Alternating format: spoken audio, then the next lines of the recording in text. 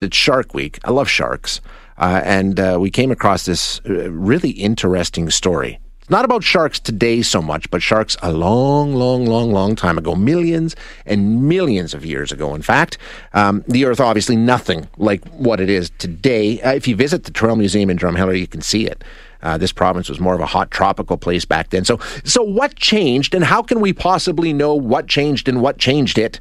Well, shark's teeth, believe it or not. Yeah, fossilized shark's teeth from way back when can give us some clues. So let's find out how. We're going to chat now with Sora Kim, the assistant professor of paleoecology at the University of California. Sora, thank you so much for joining us. I appreciate your time. Well, thank you for having me. This is really interesting. I love the article. Fossilized shark teeth. First of all, just tell us how they can provide these clues, what you can find out by examining fossilized shark teeth. Well, you can find out a lot. I think that up till now, a lot of paleontologists have more so used them to figure out, what types of sharks were living, what types of shark communities there were, and I'm sort of taking it in a different direction and looking at the shape of the teeth to sort of see how big the sharks are. You might imagine that little sharks have little teeth and big sharks have big teeth. And so we have these relationships that we have for modern sharks. And so I'm interested in sort of like, were the sharks living in a certain place? Were they mostly small or were they mostly big? Were they juveniles? Were they adults? And then the other part of it is looking at the chemistry of the teeth. And the chemistry of the teeth can tell us a little bit about the water that they were living in terms of temperature, salinity, but also the flow of currents within the global ocean circulation. Okay. How does that explain to us what was going on in terms of the climate they were living in? Well, the temperature and the salinity are definitely related to temperature. You might imagine that if you picture Antarctica, I think that we all think of somewhere that's really cold and inhospitable. But if you look at the oxygen isotope composition of these teeth, the chemical that I look at, there's a marker in there in how the oxygen atoms, the heavier versus light oxygen atoms are as to the temperature of the water and the salinity of the water. So fresh water has a certain sort of signal and marine waters have a certain signal.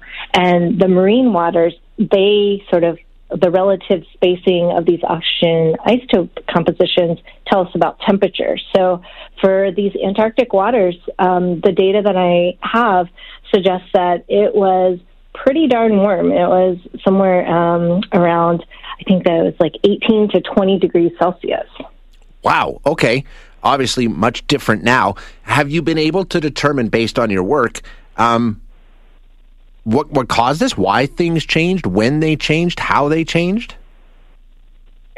Yeah, so that's just like where things, I think, get really interesting and fun in science because there's infinite number of possibilities, but science is constantly sort of honing in on what could be the most possible.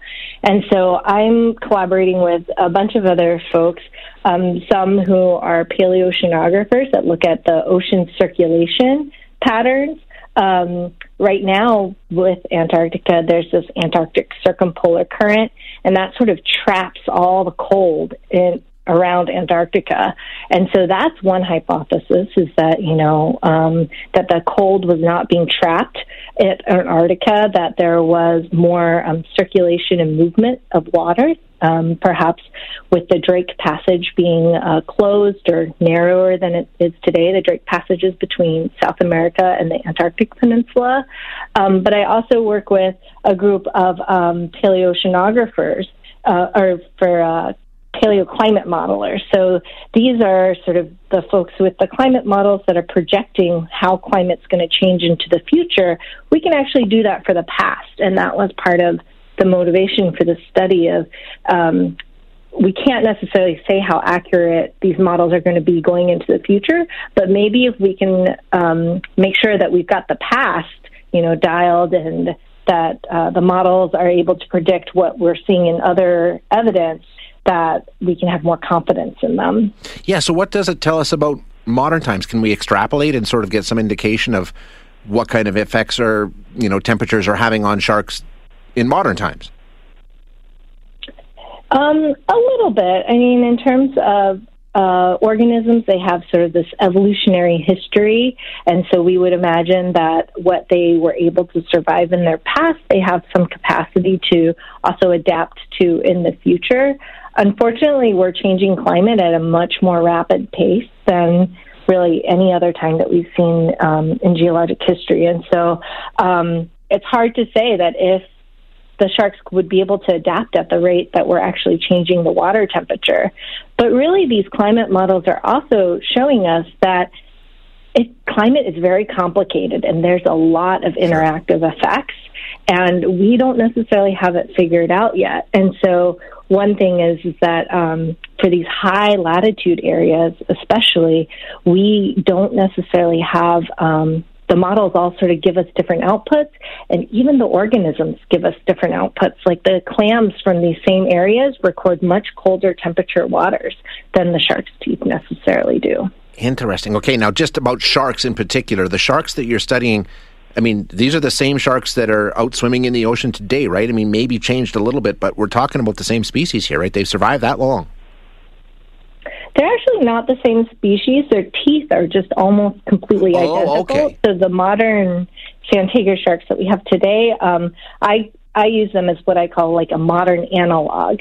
And so that would be just that they look similar, or that we think that they have a similar lifestyle, but there's no way to know at 100% since they're not the same species. Gotcha. Okay.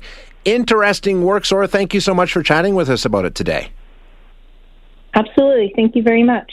Appreciate it. That's Sora Kim, who is a paleoecologist at the University of California. I didn't even know that was a thing.